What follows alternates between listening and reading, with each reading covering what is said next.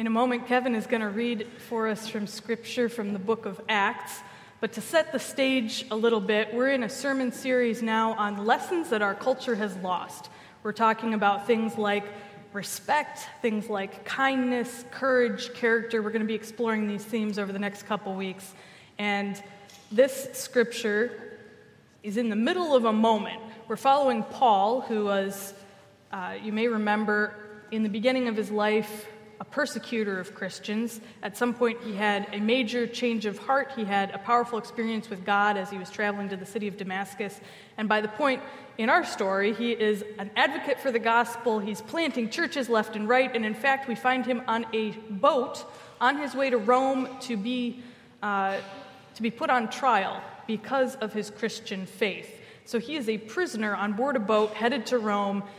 And all is seeming pretty bleak and like it might be lost, and that's when he gives a pep talk to everybody else on board. He's a prisoner, but he's given the pep talk. And so that's where we pick up our scripture from Acts that Kevin is going to read for us. No one had eaten in a long time. Finally, Paul called the crew together and said, "Men, you should have listened to me in the first place and not left Crete. You would have avoided all this damage and loss. But take courage. None of you will lose your lives, even though the ship will go down. For last night an angel of the God to whom I belong and to whom I serve stood beside me, and he said, 'Don't be afraid, Paul, for you will surely stand trial before Caesar.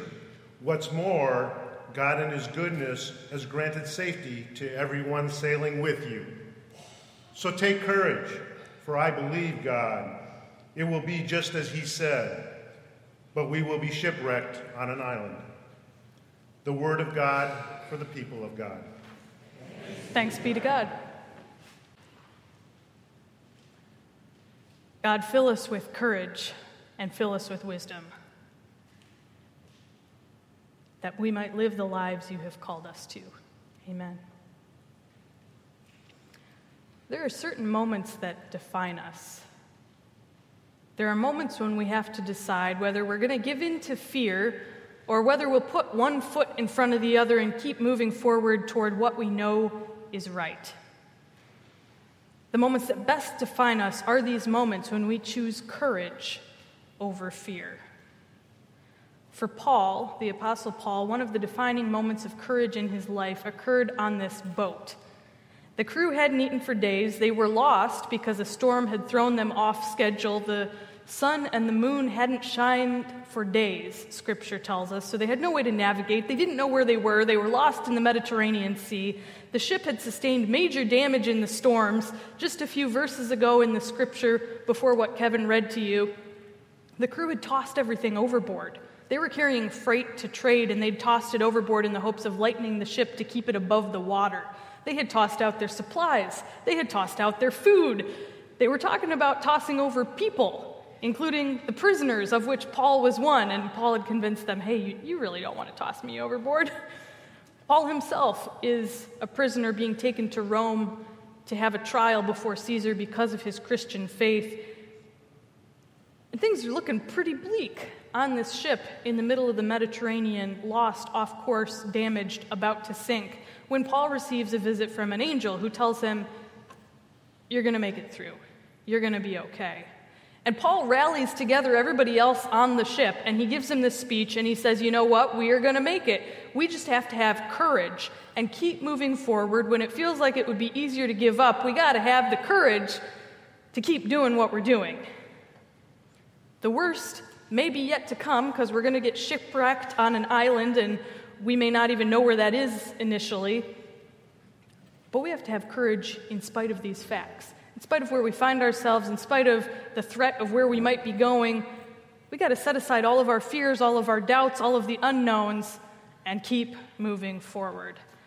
And that's really what courage is. Courage is finding strength in the midst of difficult times. Courage is moving forward in spite of our fears. Courage is doing what's right even when we know that it's not going to be easy. And we all have times when we fall short, or we give in to our fears, or we don't do the right thing.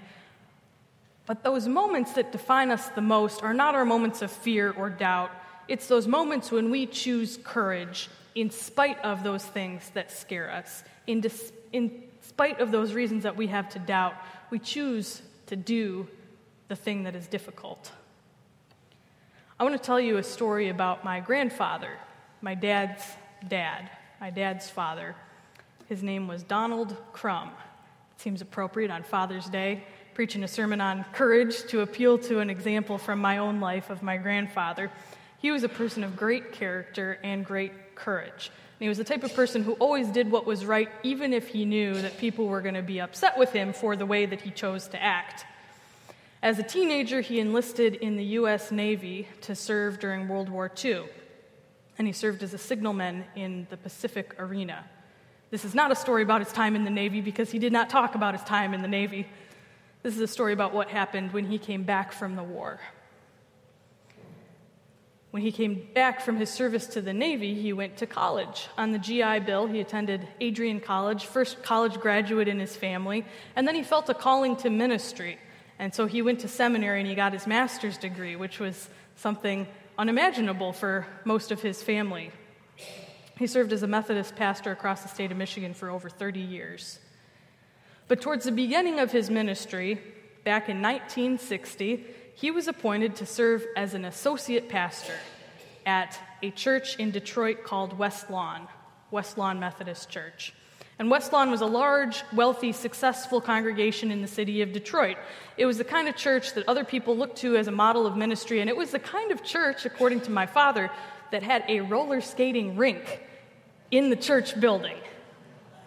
And my dad said, you got to be clear, this was not just a space that was large enough where kids could roller skate. This was a space built to be a roller skating rink, complete with a desk where you could check out skates to use if you didn't own your own. I have to imagine that was kind of a draw to kids in the community.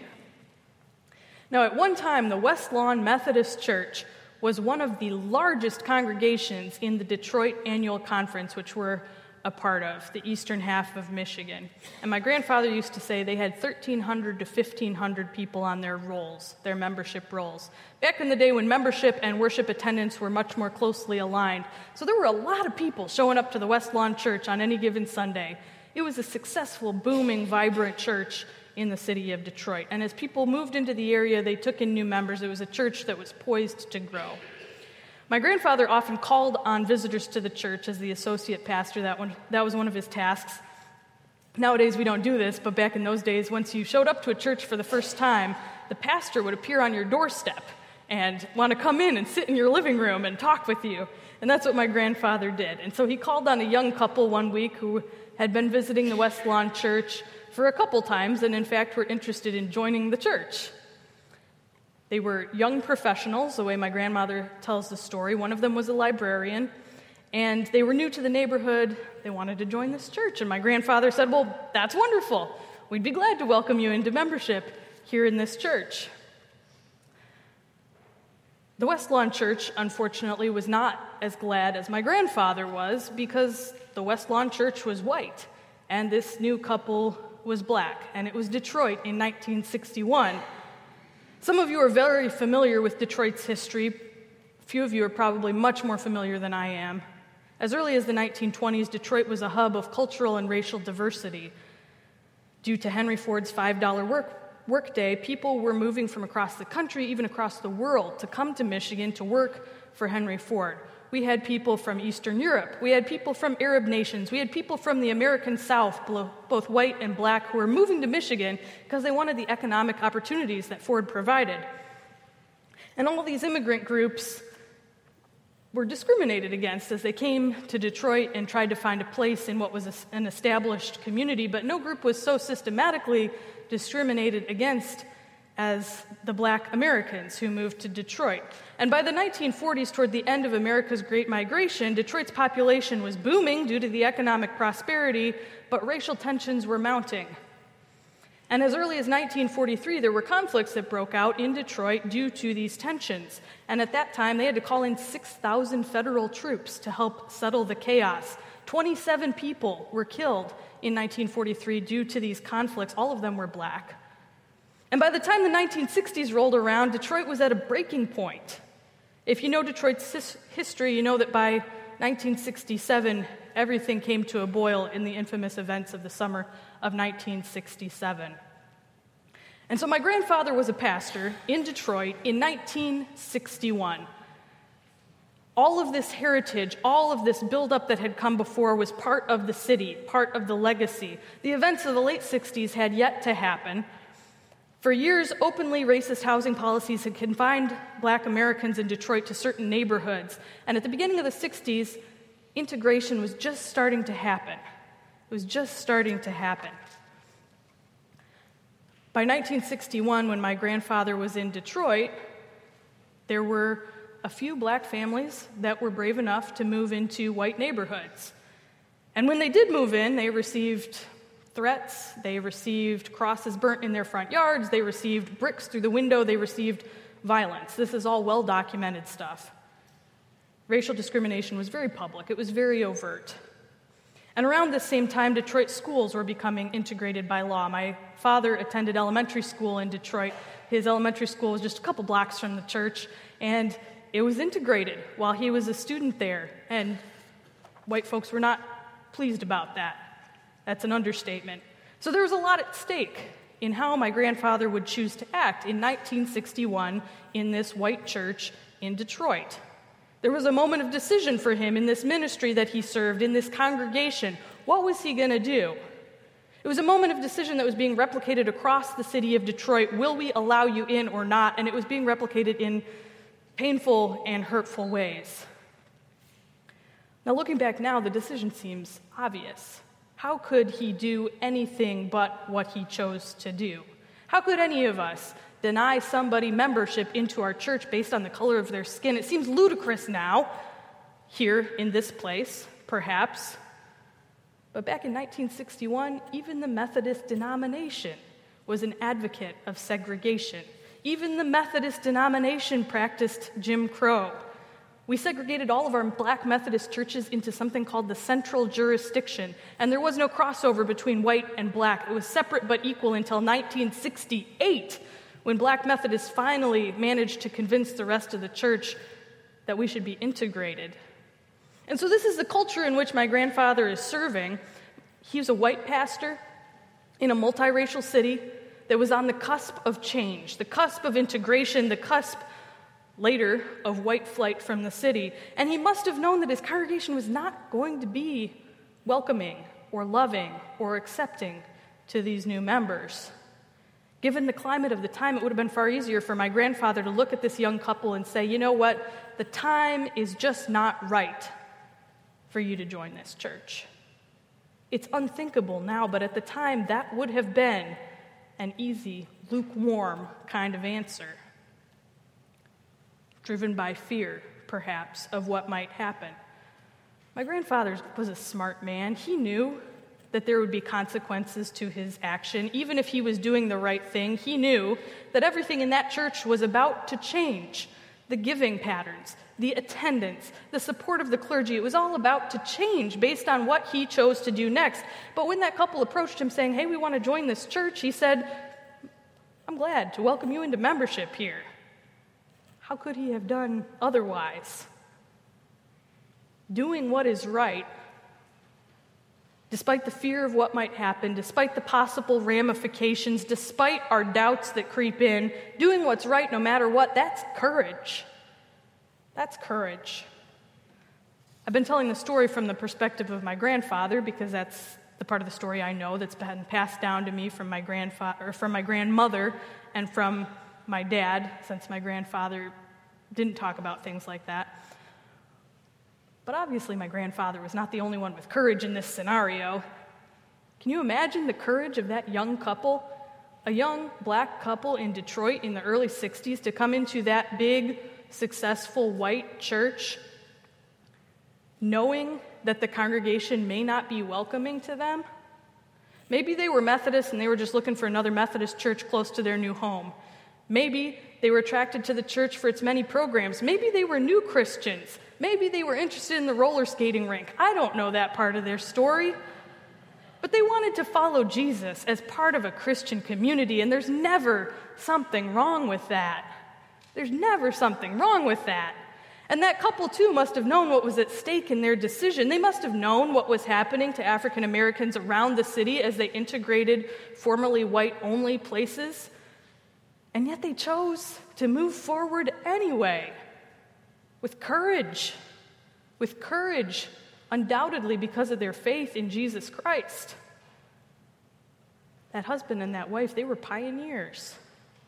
They wanted to pursue what was right even in the face of fear, even knowing what might happen to them for being bold.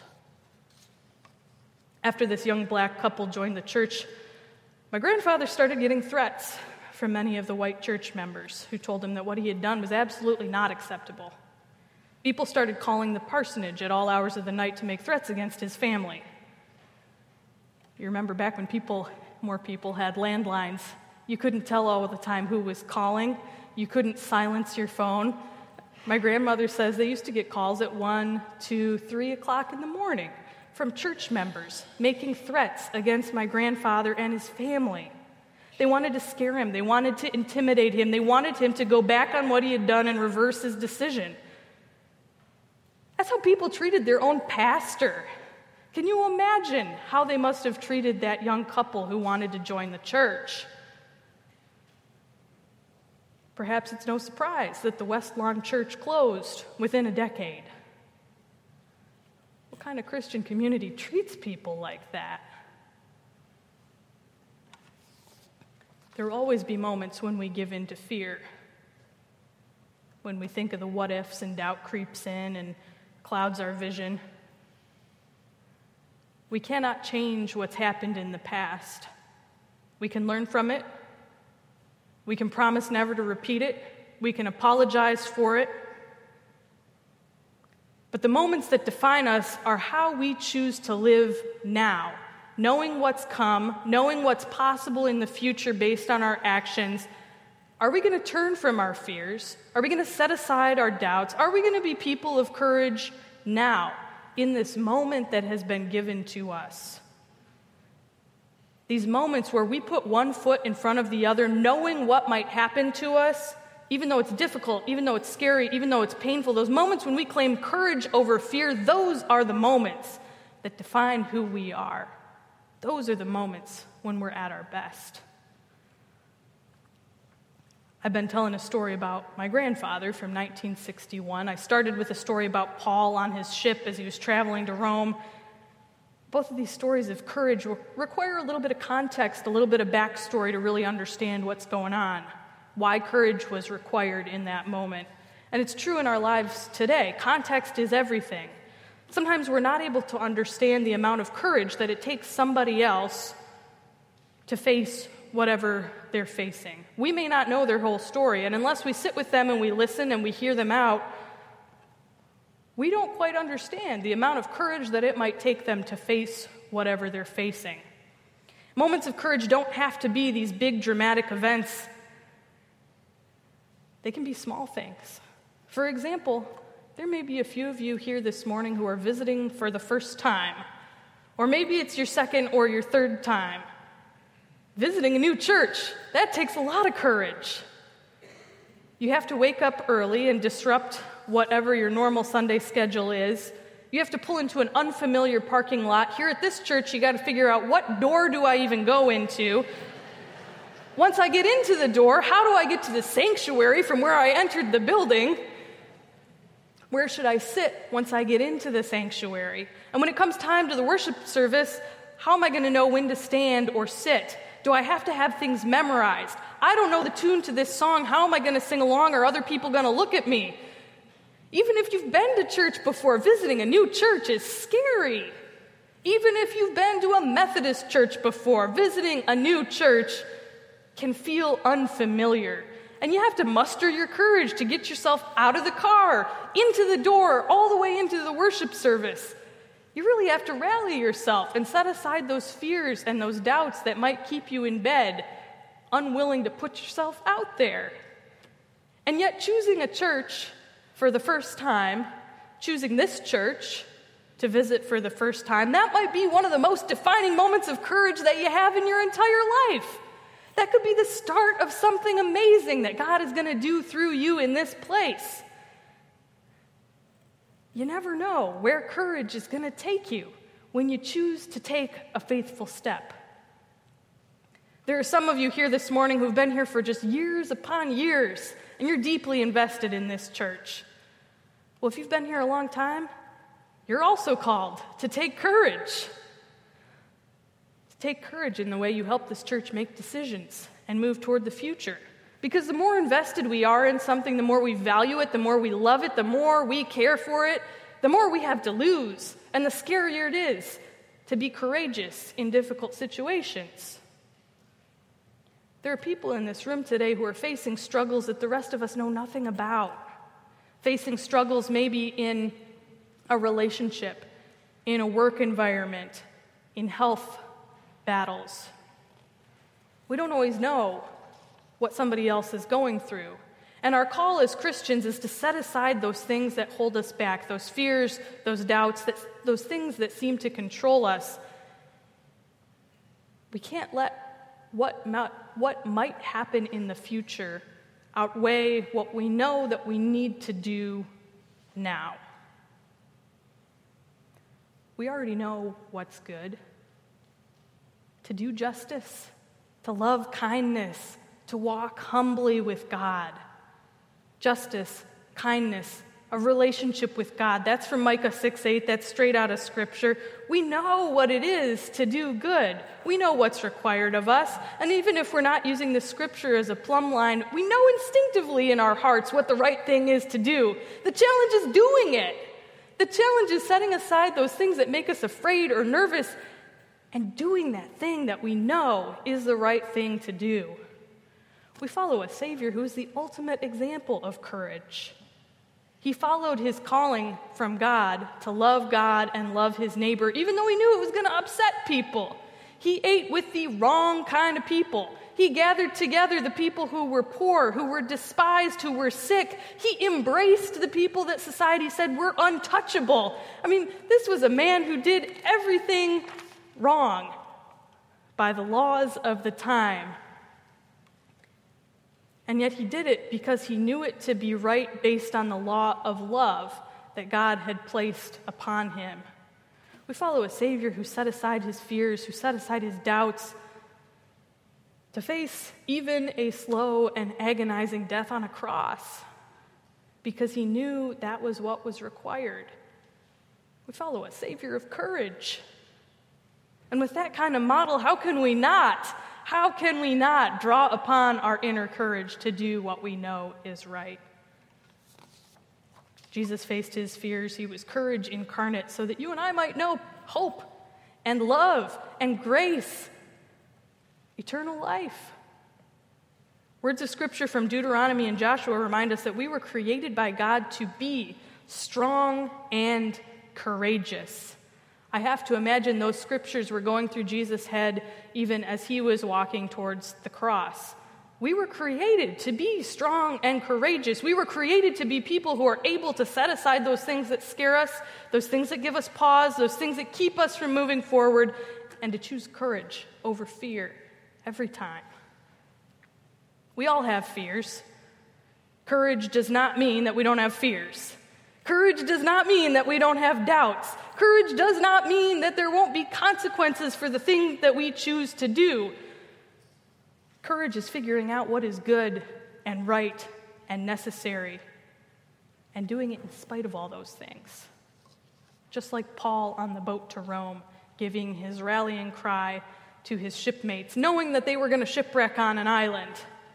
Just like my grandfather and the two brave members of West Lawn in 1961. Just like you who may be visiting here for the first time, or those of you who are deeply invested in this place. God is with us. May we take courage. May we set aside our fears and our doubts, and may we be defined by those moments when we choose courage in spite of everything. Amen.